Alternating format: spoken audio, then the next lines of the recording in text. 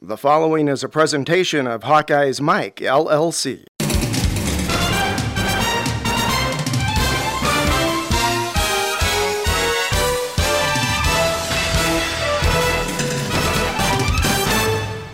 Second down at 2. Brodell came in motion.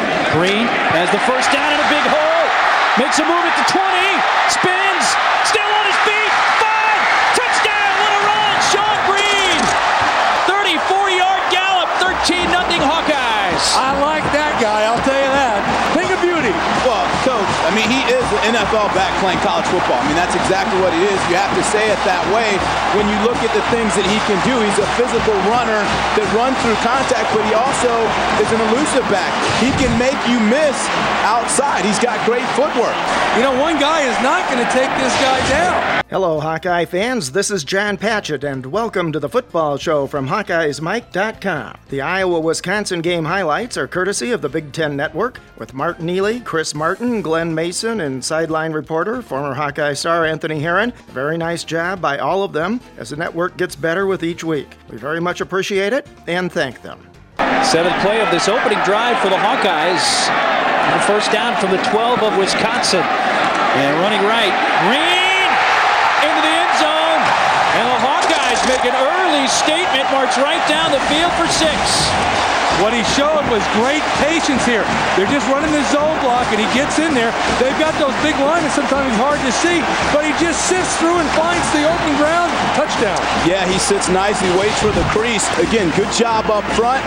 Establish the blocks, and you know he knows how to finish runs. These football programs come to you following every game during the entire season. This week, once again, you'll have the chance to hear Marv Cook's thoughts and Pat Hardy's opinions. You'll hear from the opposing coaches in this coming Saturday's game. You'll also hear from Iowa offensive coordinator Ken O'Keefe. We'll take a look at the Big Ten Conference, and we'll preview the Iowa-Illinois game. And during the course of the season, we'll also hear from you, the Iowa fans. We invite you to share your comments each week by calling 866-74-HAWKS. Before we continue, we also have a very special message this week from Iowa head coach Kirk Ferentz, who reminds us that next Tuesday is Election Day. I want to do what I did on my bye week, my bye Saturday. I voted Saturday.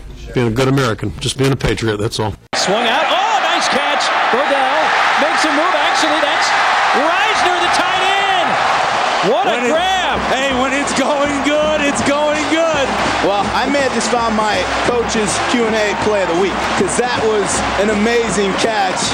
His ability first to come back, reach back with one arm, the concentration, then he switches the ball, has the wherewithal, knows where he is on the football field, and to get that thing to the house, can't emphasize how difficult a catch that is running across the field. The Iowa Hawkeyes brought the Heartland Trophy back to Iowa City by thoroughly dominating the Wisconsin Badgers on the way to a 38-16 victory at Kinnick Stadium on October 18th. The Hawks also walked away with both the Big Ten Offensive and Defensive Players of the Week, running back Sean Green and linebacker Pat Angerer. The Iowa-Wisconsin series has typically featured very close, hard-fought games and is now dead even at 41-2. But in this game, it was hard to find anything to criticize the Hawks for, and the 38 points scored by the Hawks were the most against Wisconsin since 1978. Iowa had no turnovers for the second consecutive week. The offense excelled with Sean Green rushing for a career-high 217 yards and 4 touchdowns. Green also became the first player in the NCAA in 2008 to have 8 consecutive 100-plus yard games, and he passed the 1,000-yard mark for the season.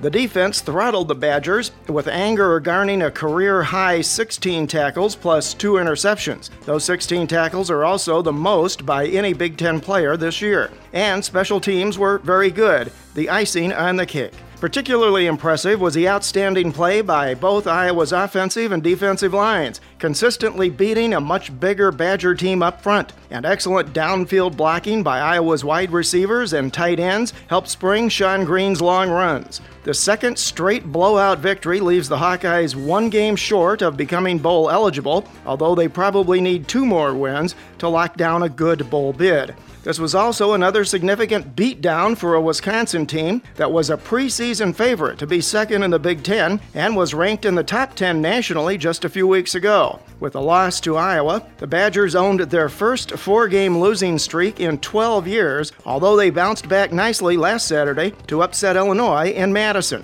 Following their bye week, the Hawkeyes now travel to Champaign this Saturday to face a very tough, though inconsistent, Illinois team. More on that game later. Great story, compelling and rich.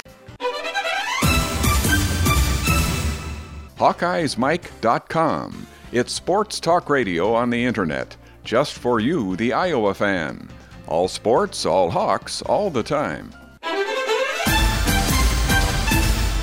A quick review of game notes and key stats is brought to you by Prefense, the revolutionary new hand sanitizer that kills bacteria, viruses, and fungi for up to 24 hours with a single application. Go to www.prefense.com. Prefense is now the hand sanitizer used by the Iowa men's and women's basketball teams and the defending NCAA champion Iowa Hawkeyes wrestling team. Iowa now has possession of all 3 of their trophies. The Heartland Trophy regained against Wisconsin, as we mentioned earlier. The Cy Hawk regained against Iowa State. Floyd of Rosedale is still in Iowa City. His fate will be determined in the final regular season game against Minnesota. Sean Green's 217 yards in this game tied Nick Bell for the 6th most rushing yards in a single game in Iowa history. Bell got his 217 yards and 3 touchdowns against Wisconsin on October 14th of 1989.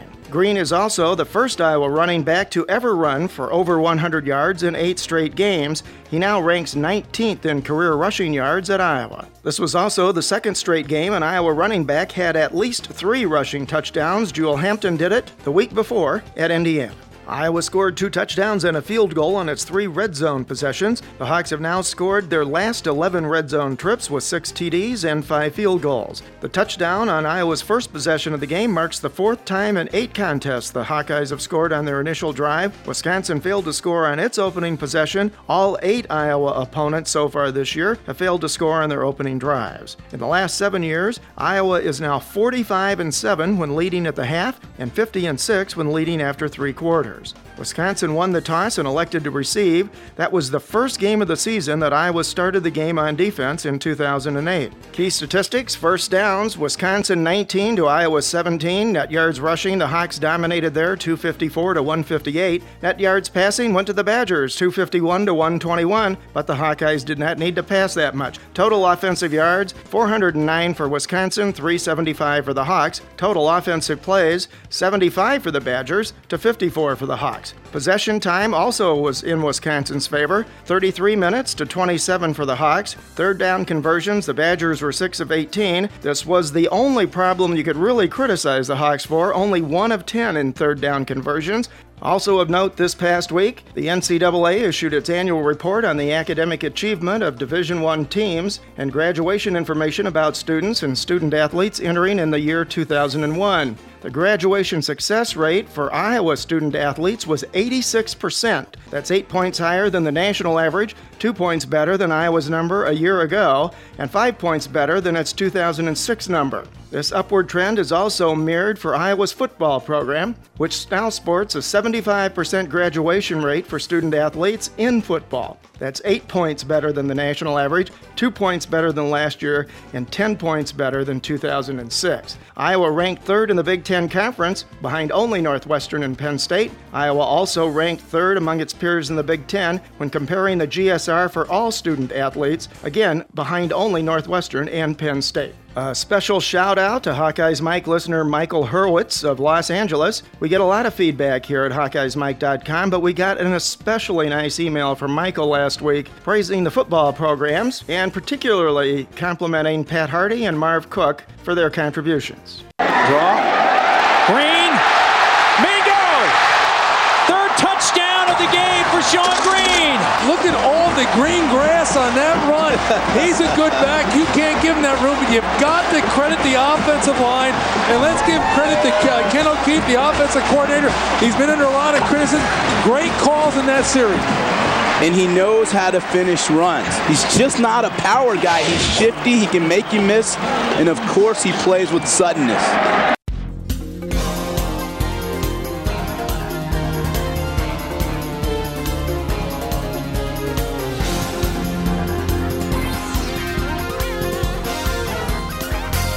Time now to hear from the coaches in this coming Saturday's game. First up, Iowa head coach Kirk Ferentz. Ferentz talks about Illinois' apparent inconsistency, sometimes playing really well, sometimes struggling. I think probably like our football team, the things that have hurt them more than anything else would be turnovers and penalties and opportune times for penalties. And that really, to me, has been the story of the season. They're still extremely talented. Very, very dangerous in all regards, and got a lot of good football players. They're well coached, but it's if you do turn the ball over at inopportune times or suffer negative yardage plays through penalties or sacks, those types of things, it usually makes it tough to be proficient as you want to be.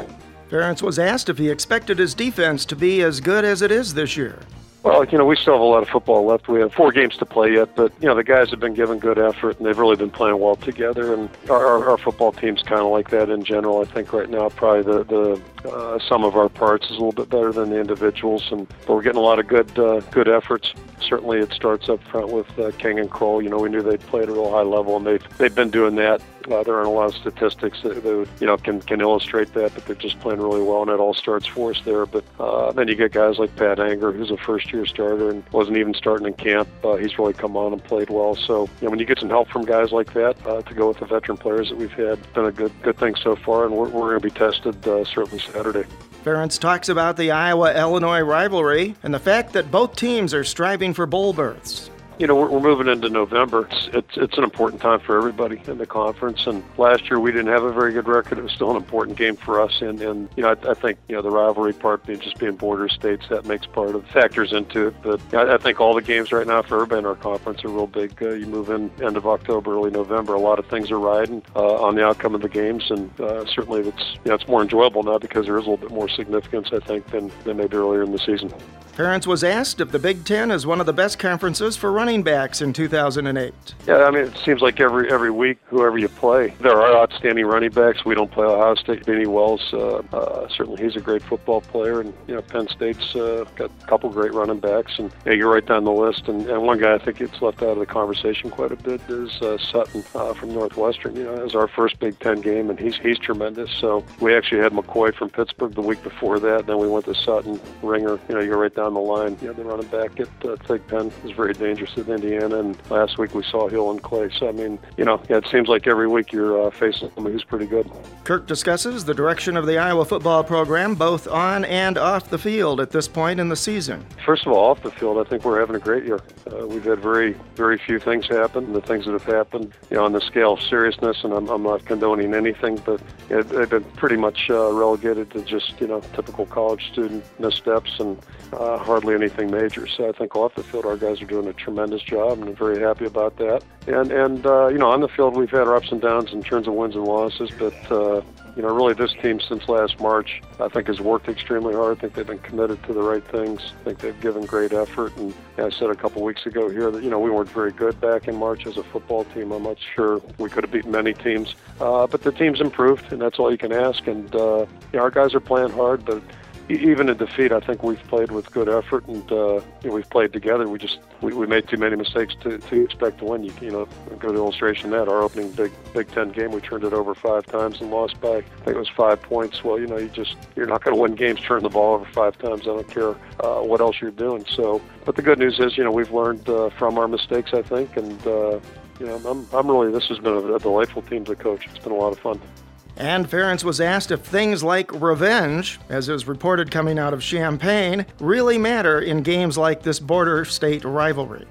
I think it's overblown, unless something just crazy happens in a game, which I can't think of a recent example, but if somebody did something really, disrespectful to another team, which, again, I can't think of many illustrations anywhere, that might be one thing, but if a team beats you, that's what they're supposed to do. That's what you're supposed to do, too. So I think that probably falls a little bit in line with the category of pep talks where, it might factor in for the first 2 minutes of a ball game, but, you got to play 60. So if the game's ended after 2, it'd probably be a bigger factor.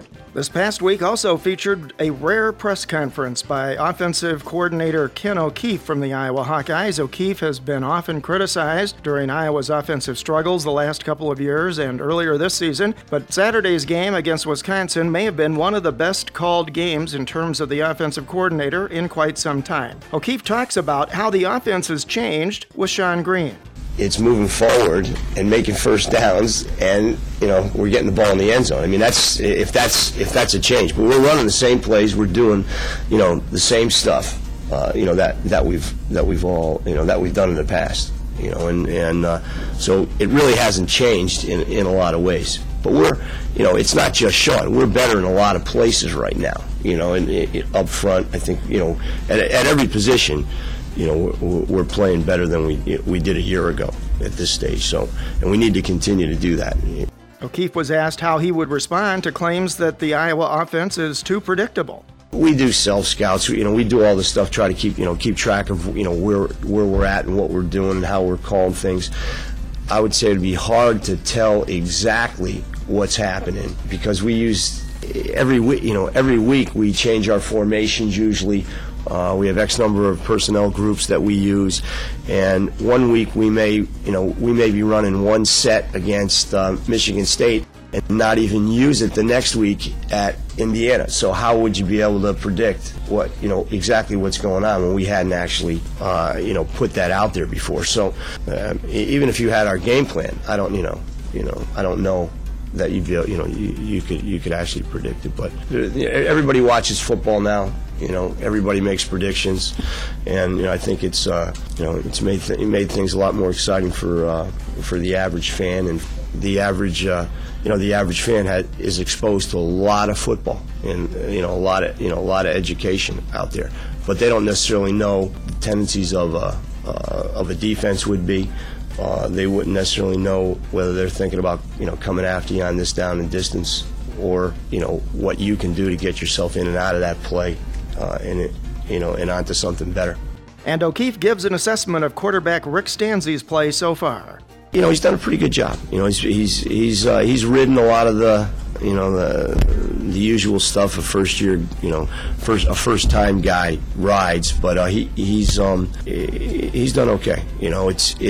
He works at it. I mean, he's in that room.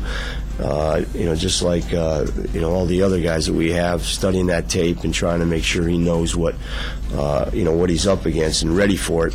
But inexperienced guys don't always see everything right when they need to see it. Don't always see it the same way. So we're working through some of those things. No matter who it is, you always. There are certain things that certain guys see better than others, and certain plays, certain things they do better, and so you try to get those things into the game plan.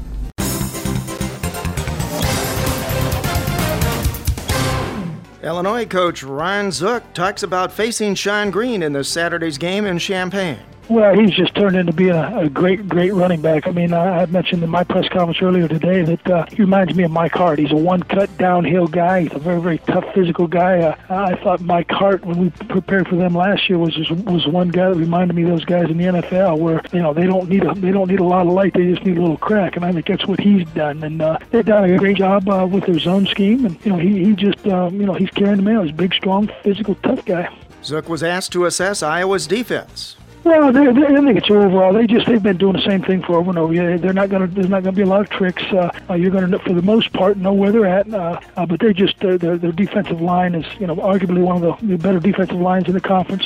Very, very tough, very, very experienced, solid, and I think they're leading the league in pass interceptions, and just play with a lot of enthusiasm and very, very well coached. Zook talks about the Iowa-Illinois rivalry. Well, that first year, it was, everybody, I don't know how much rivalry there was. We weren't very good, but I think it's come around to the fact that, first of all, I think anytime you develop a rivalry, it's because of the team that in Iowa, in this case, has done such a good job against the University of Illinois, not only on the football field, but in the recruiting and being close and all that kind of thing. But they're no question, they've made it known to us that this is a big rivalry. And, you get excited about it because it's people that rivalries usually start long before these players and coaches were here. Coach Zook also talks about the progress his quarterback Juice Williams has made. Your players, if they're good players, they're competitive guys, they're going to get better. Your players should be better players as juniors and seniors than they are as freshmen and sophomores, and I think that's the case. Mike Locksley's done a great job with him. Juice had to learn how to be a quarterback, and by that I mean the quarterback is a lifestyle when you're playing a quarterback in the Big Ten or at this level, and he had to learn that. He had to understand that you had to spend more time than what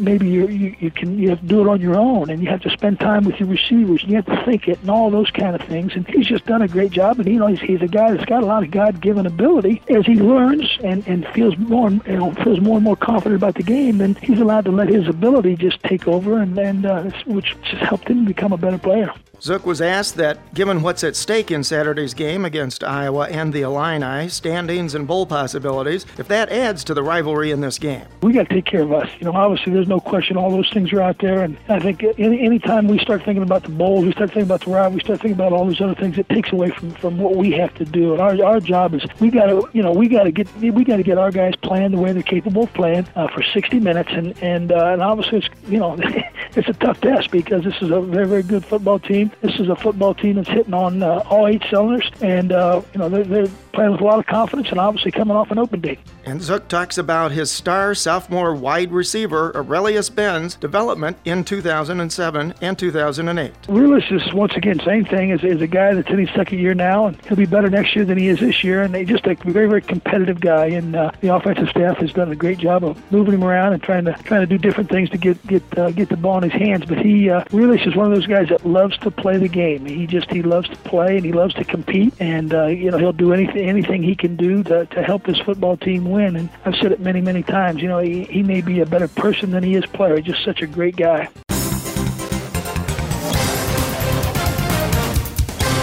Call in and express your opinions about the Hawks. To make your voice heard on HawkeyesMike.com, call toll-free 866-74-HAWKS and join our guest experts on weekly podcasts.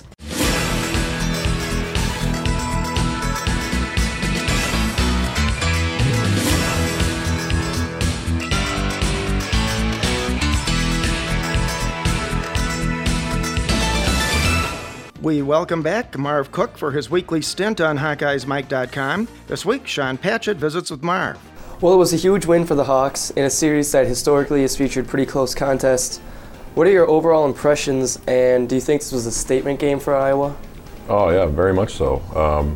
Just the way they went out and they did what they had to do. They ran the ball extremely effectively, and defensively was stifling. Obviously, as a new quarterback for Wisconsin, but the defense was just smothering and really didn't give Wisconsin much of a chance offensively. But, midway through the third quarter, it was still a tight ball game. I thought Wisconsin still was in it, and then just to see Iowa just finish it off and do what they had to do to get the victory was pretty darn impressive.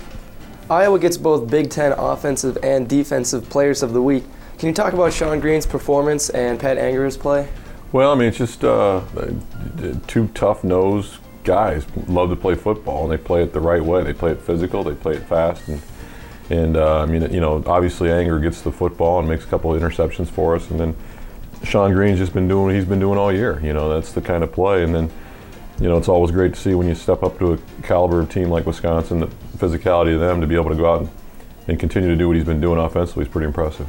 Overall, what's your sense of the offense right now?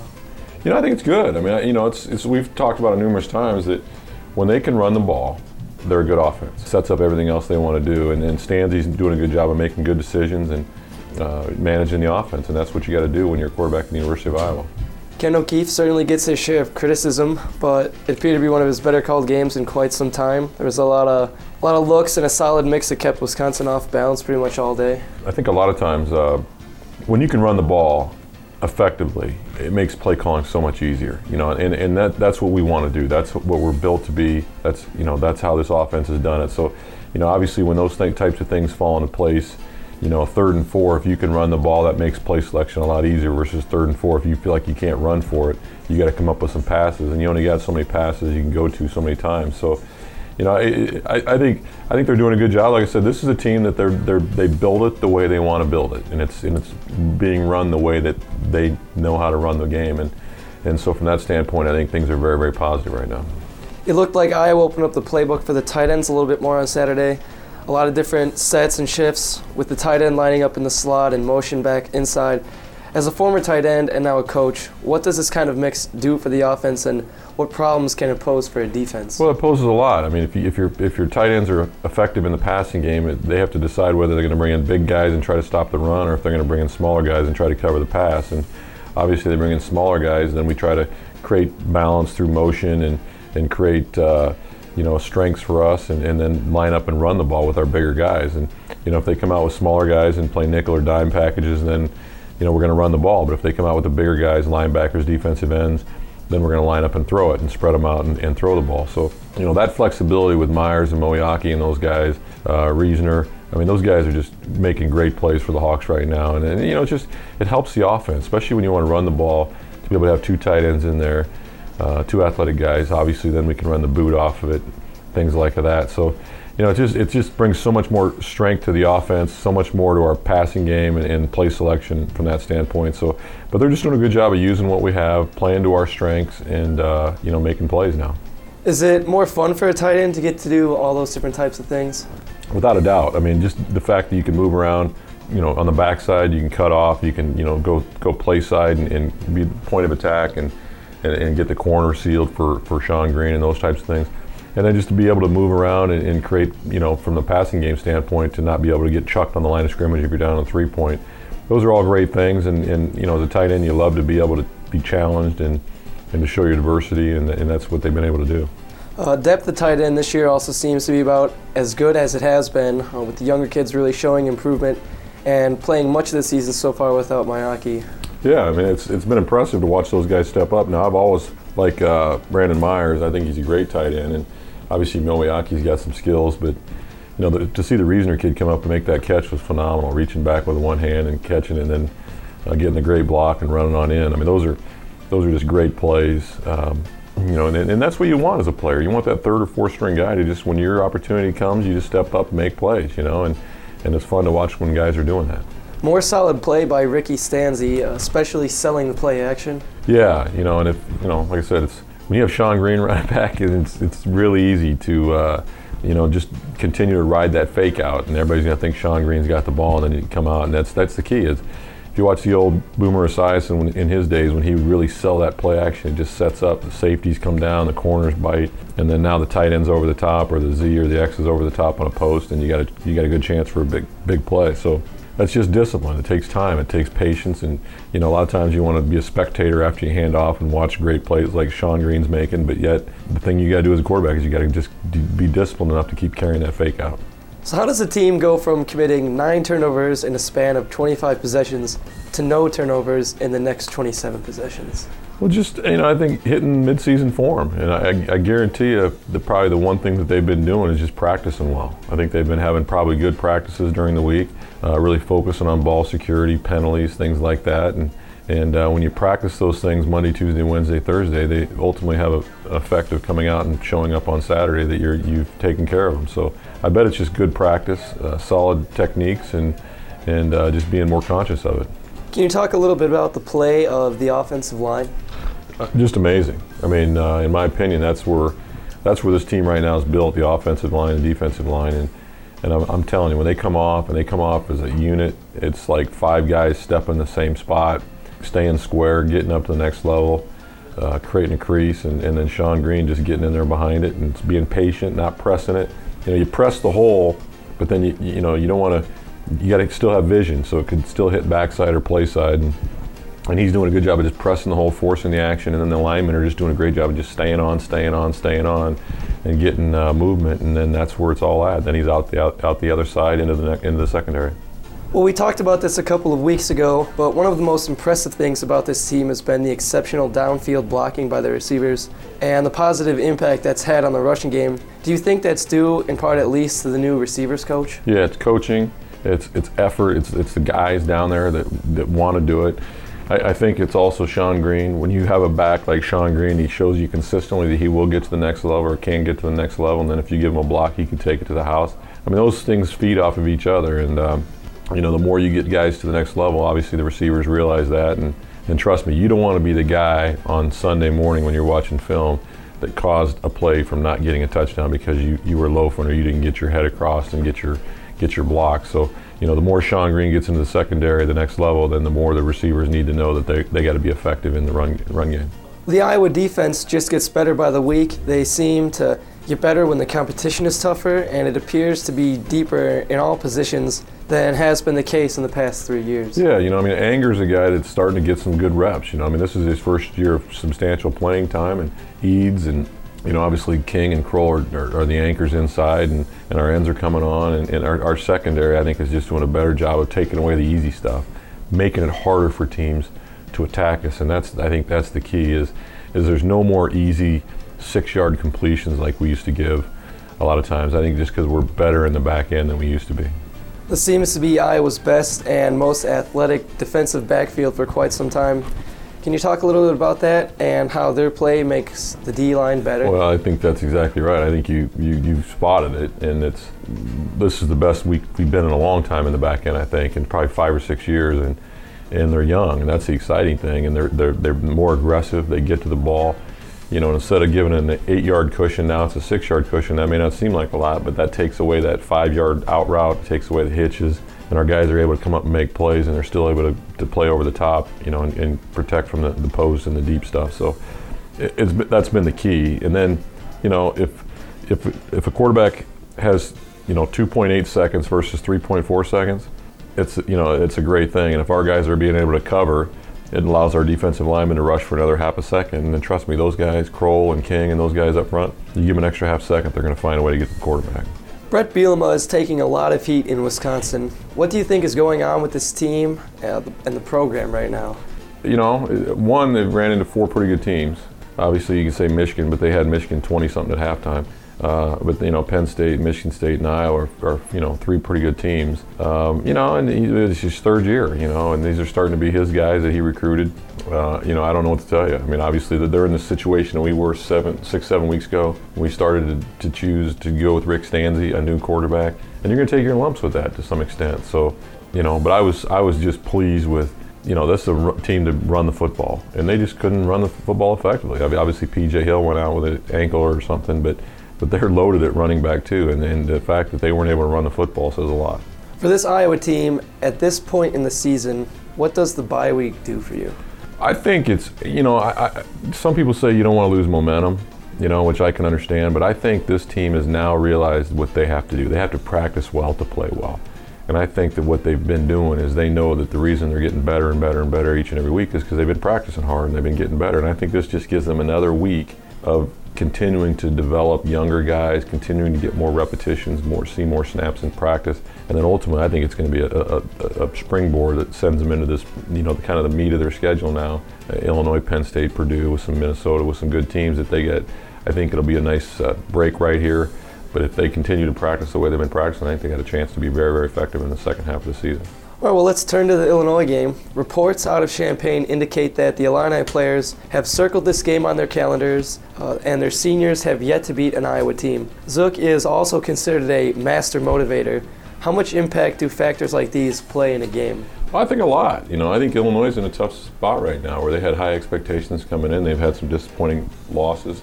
And, now that Iowa's kind of back on the map, per se, I think this would be a red letter game for them as far as, if they can get a victory here, it shows people that they're, a good bowl candidate, things like that. So, it's going to be a great football game. It's not going to be anything unlike we've faced here against Wisconsin. So, both teams will be ready. Both teams will be fired up.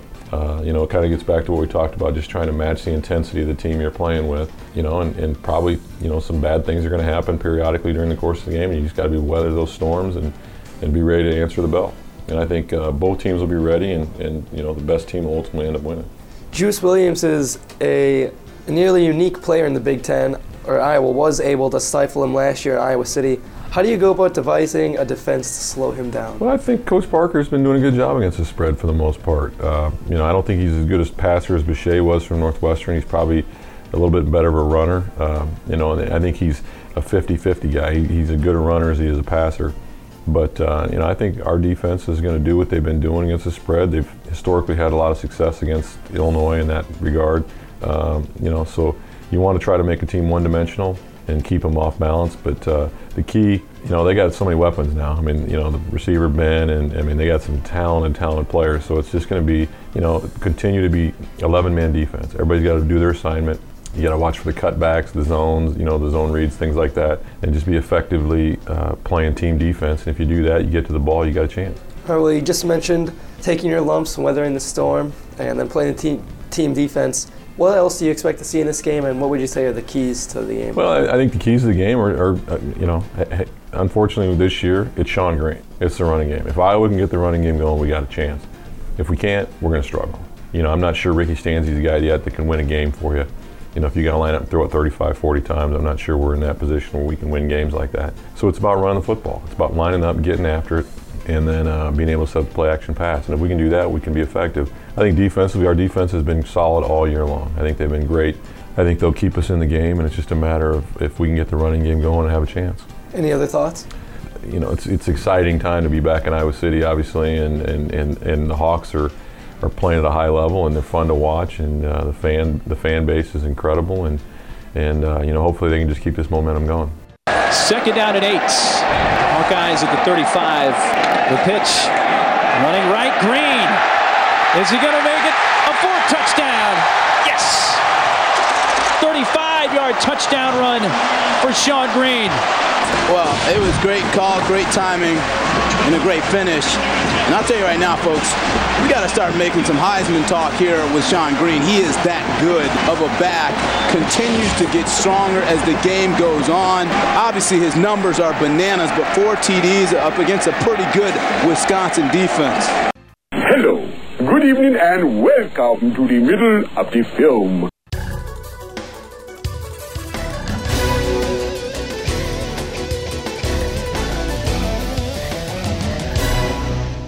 Taking our weekly look at the Big Ten Conference, we're going into Week 6 of Big Ten games this Saturday, and with just 4 weekends of conference play remaining, Penn State now stands alone at the top of the standings, gaining their first victory at Ohio State since 1978. The Nittany Lions remain undefeated. They're also 3-0 on the road in Big Ten games. The Buckeyes, Minnesota, and Michigan State are just 1 game back of Penn State. Penn State is also the only team in the Football Bowl subdivision to have reached the 9-0 mark, where it will remain until the Iowa game next week, since this is the Nittany Lions bye week. Joe Paterno has now led his team to a 9-0 start for the 10th time and to a 5-0 conference start for the 3rd time. And its current 10-game winning streak is tied with Texas Tech for the longest in the nation. For the first time, the Big Ten also disciplined a replay official in the Michigan State game after he mistakenly awarded the Wolverines a touchdown when he misapplied a rule. On-field officials have been disciplined before, but never a replay official in the booth until now. The Big Ten has placed 6 student athletes on the Sporting News Today's inaugural midseason All-America team, including Iowa's Shawn Green, and 4 of the conference teams, Iowa, as noted earlier, along with Northwestern, Penn State, and Wisconsin, were honored by the American Football Coaches Association for graduating 70% or more of their football student athletes. The Big Ten is on pace to crown new statistical leaders in all of the categories appearing in the conference record books.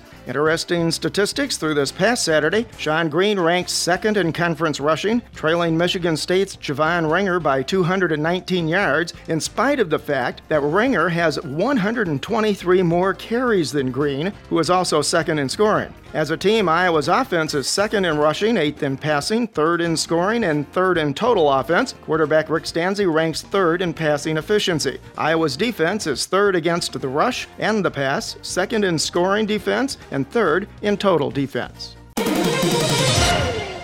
Hawkeyes Mike is always interested in and encourages listener feedback. Help make us better. Please provide us with your comments and suggestions for programs, guests, and topics by emailing feedback@hawkeyesmike.com or by calling toll-free 866-74-HAWKS. We welcome back Pat Hardy. You can read Pat's articles in the Press-Citizen and on Hawk Central. This week again, Sean Patchett visits with Pat. Well, obviously a very big game and win for the Hawks. What is your assessment of the game? I thought they would win the game. I didn't think they would be nearly as dominant as they were. I didn't think they'd be able to control the line of scrimmage on both sides of the ball nearly nearly as well as they did, and I just was surprised by that a little bit, but I just think it shows that right now they're the most physical team in the Big Ten.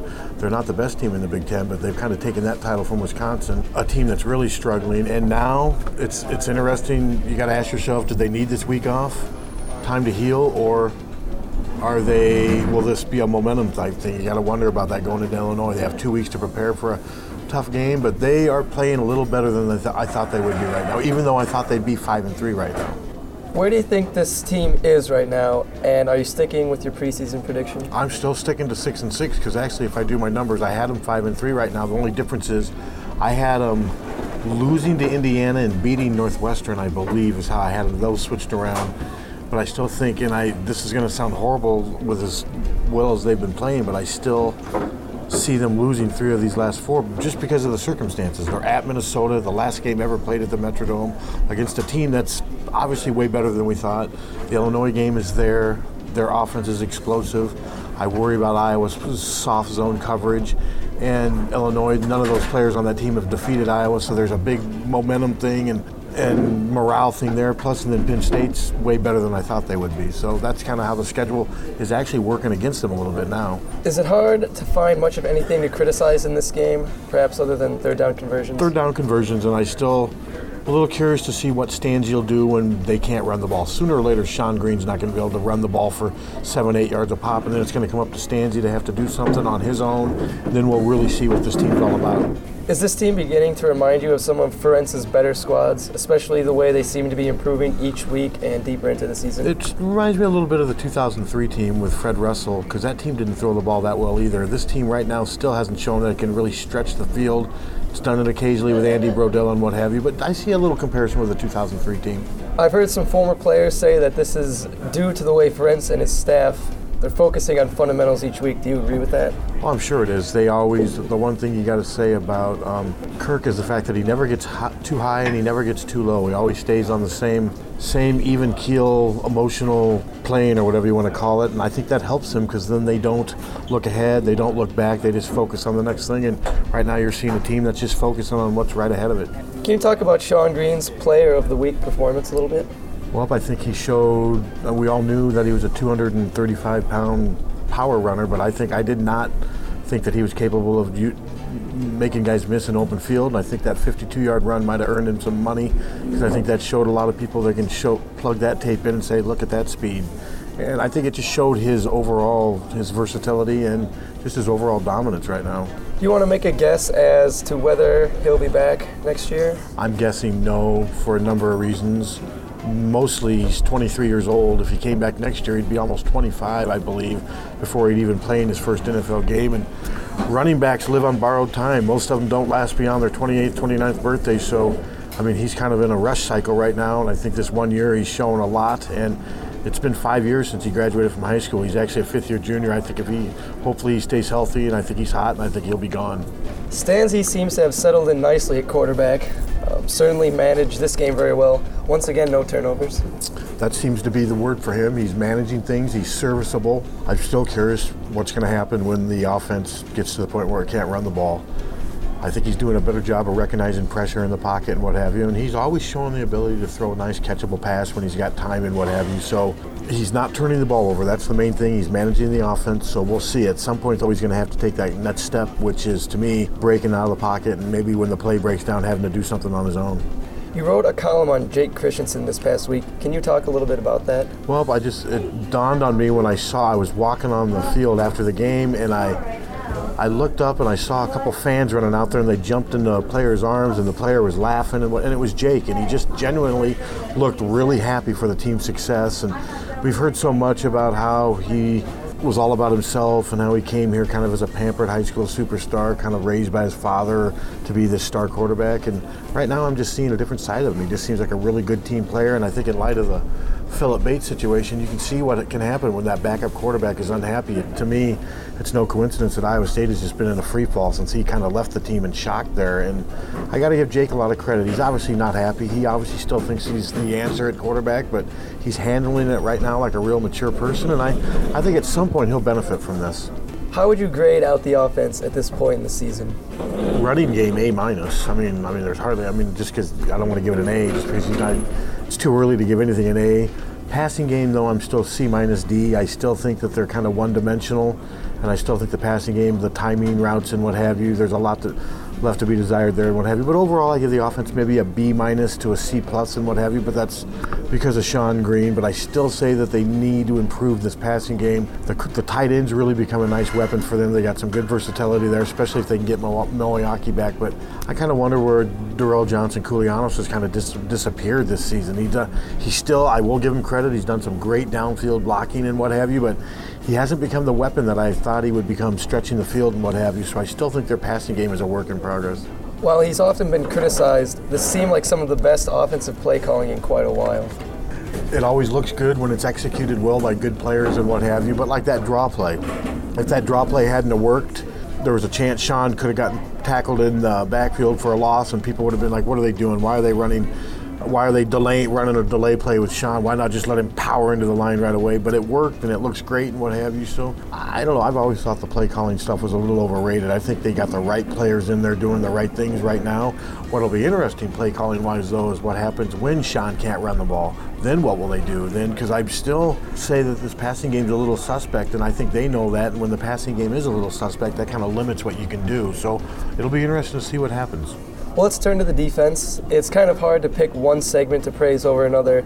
All three segments, the line, linebackers, and backfield, they just dominated the Badgers. Yes, they did. The line really set the tone by basically pushing Wisconsin's line back on every play, and then the linebackers and the safeties and cornerbacks all kind of fed off of that. And it was a very good defensive performance, very predictable performance. I mean, Wisconsin knew what they were going to do. They just couldn't do anything about it. And I think Iowa did benefit from playing against a quarterback who was very inaccurate with his throws. There were some open receivers, and that still remains my biggest concern about this defense. When they get a play-action quarterback who can run out of the pocket like Juice Williams, and it's going to be interesting to see what they can do in that soft zone coverage with Arlias Ben and what have you, because there were some Wisconsin receivers were open in that game, and they just didn't execute the play. And I still say that's my biggest question about this defense is pass coverage. It's increasingly obvious every week that this is probably as deep a defense that we've had in quite some time. Especially up front. That front seven, I mean, they can go 6 linebackers deep and really not lose a beat. And I've been impressed with how they got those young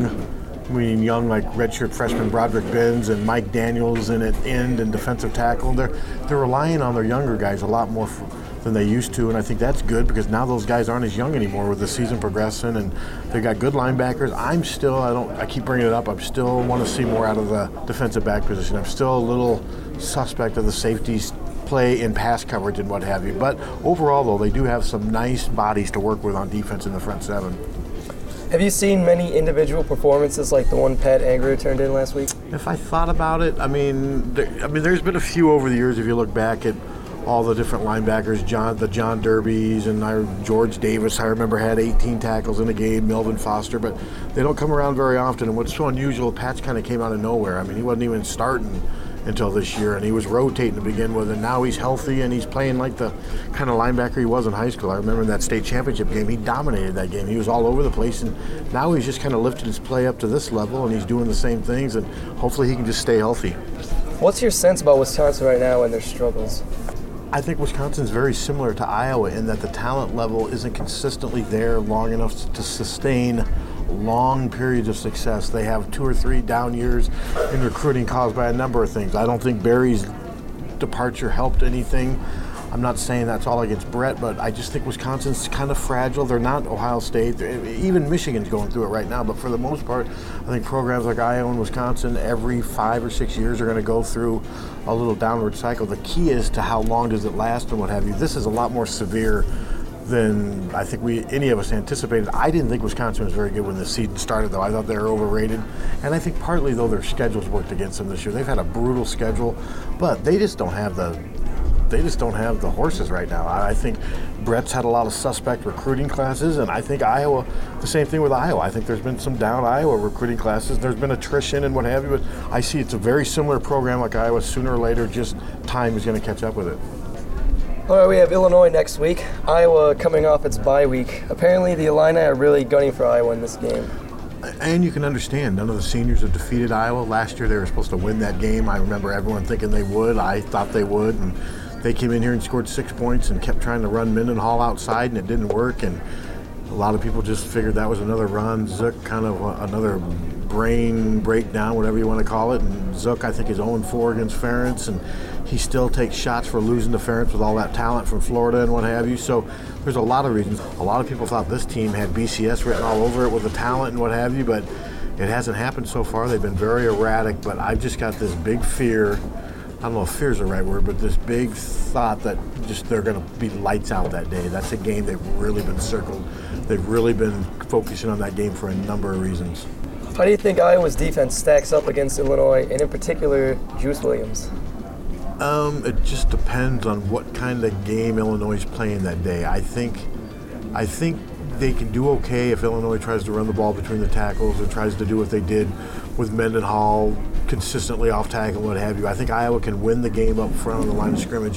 What I worry about more than anything is Juice Williams breaking, when the play breaks down, Juice Williams getting out in breaking containment, getting out, and then getting isolated with Arlius Ben and all those other receivers, and then just finding seams in Iowa's zone coverage defense and picking them apart.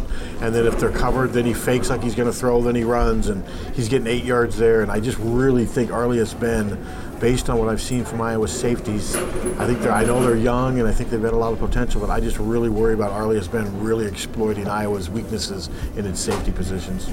Well, what do you expect to see in the Illinois game, and what are your keys to the game?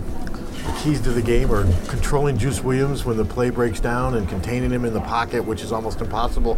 The other key is just not letting Arlius Ben, Illinois' star receiver, who's an NFL star in waiting, not letting him control the game with not letting him get tons of yards after the catch. That's the other thing he's really good at. He's a big, strong receiver, and Iowa's just going to, their bend but don't break philosophy, I think, is going to be tested to the extreme in this game. They just need to. The key to that game is keeping Juice Williams off the field, which means they got to run a lot of Sean Green and a lot of ball control offense, which I think they'll try to do. And if they can keep Illinois off the field, that'll help, because Illinois will score some points this year. Any other thoughts? That Illinois game is going to be. I think they're going to have to score at least 28 points to win that Illinois game. HawkeyesMike.com, just for you, the Iowa fan. All sports, all Hawks, all the time. www.HawkeyesMike.com. Call toll-free 866-74-HAWKS. That's 866-74-HAWKS.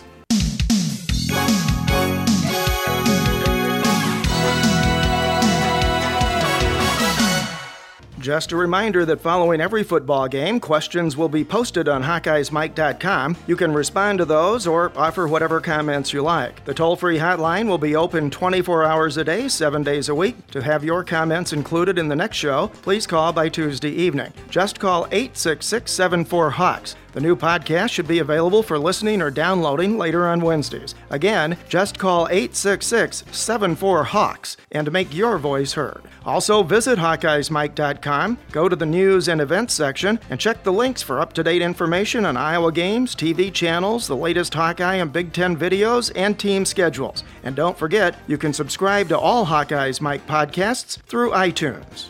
That broadcast school has really paid off. Today's Hawkeyes Mike program is made possible in part by Prefense Hand Sanitizer, the revolutionary new hand sanitizer that kills bacteria, viruses, and fungi for up to 24 hours with a single application. It contains no alcohol and actually moisturizes hands while protecting you and your family. Go to www.prefense.com. And by Morgan Stanley Financial Advisors of Coralville. Call 319-338-5184 or 800-870-0002 for all your investment needs. And by The Lodge Apartments in Iowa City, the finest in student living, your home away from home. Call 319-358-3500 or go to www.thelodgeatui.com.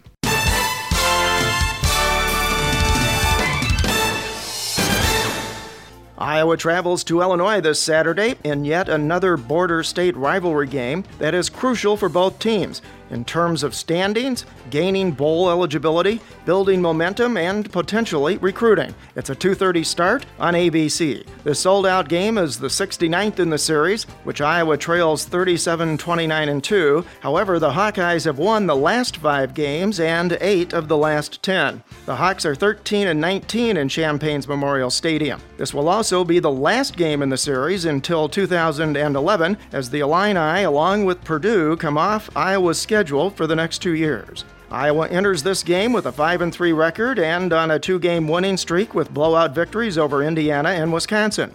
Illinois comes into this game having lost 2 of 3 after a record-setting victory at Michigan and on the heels of an upset road loss to Wisconsin. The Illini are currently 4-4. Their wins have come against Eastern Illinois, Louisiana Lafayette, Michigan, and Indiana, with losses to Missouri, Penn State, and Minnesota, in addition to the Badgers. Iowa has allowed the Illini only 2 combined touchdowns in their last 3 meetings, and Iowa's 3 losses this year have come by a combined 9 points. But Illinois is also the last team to shut out an Iowa team in October of 2000. The Hawks have 15 players from Illinois on their roster. The Illini have only 1 from Iowa. Illinois features an explosive offense with one of the Big Ten's leading quarterbacks in Juice Williams, who ranks first in the conference in pass efficiency in spite of throwing 3 interceptions against the Badgers. The Illini come into the game ranked 11th nationally in total offense, and Williams ranks 8th in the nation in total offense. He is a true dual-threat quarterback who can beat you with his passing and his running. Williams' favorite target is the terrific sophomore wide receiver Aurelius Ben, who is second in the league in receiving and who will very likely play in the NFL sooner rather than later. The Illinois defense has been inconsistent and prone to giving up a lot of rushing yards, something that bodes well for Iowa and Shawn Green. Illinois coach Ron Zook led his team to a 9-4 record last year and a berth in the Rose Bowl, but he has yet to defeat Iowa, going 0-4 with the Illini and in 1 game as Florida head coach. Reports out of Champaign indicate that the coaches and players have circled this game, and Illini seniors have never defeated an Iowa team. Illinois badly needs this win to reestablish some momentum and to keep their bowl hopes alive. Iowa desperately wants to keep things going and build off their big victories the last 2 games. The Hawks will have to figure out a way to slow down Illinois' explosive offense, and in particular Williams. Shawn Green will need to deliver another solid performance, and Rick Stanzi will have to take care of the football and show even more improvement in the passing game, as Illinois is likely to stack the box in an effort to slow down Green's rushing. This should be a great game. Illinois Nazis. I hate Illinois Nazis. Saturday is also National College Football Day, celebrating the anniversary of the first college football game ever played in 1869 between Rutgers and Princeton. 3rd and 13. Sheer across the middle. Intercepted. Angerer hit it midfield. 3rd interception of the season for the junior from Bettendorf, Iowa. Well, Angerer looks like a defensive back. He's a linebacker, but he has great instincts and intelligence, and he knows exactly where to be. Intercepted, guess who? By who? Angerer's 2nd of the game. You telegraph it, Angerer is going to go get it. Pat Angerer, 2 interceptions today, 4 on the season. Telegraphed, picked. Hawkeyes dancing in the aisles at Kinnick. Our thanks again to the Big Ten Network for the game highlights, and thanks to our regular contributors Marv Cook and Pat Hardy. We hope you've enjoyed this Hawkeyes Mike podcast, that you'll come back for more, and that you'll participate by phoning and making your own voice heard. 866-74-HAWKS. That's 866-74-HAWKS. We encourage new callers. Phone into Hawkeyes Mike, make yourself heard, then listen to yourself on the show. It's all Hawkeyes, all the time, on HawkeyesMike.com. For Iowa fans, by Iowa fans. Nice work, everyone. Sharp broadcast. Really good. Everyone on the floor as well. Really a lot of hustle. I liked it.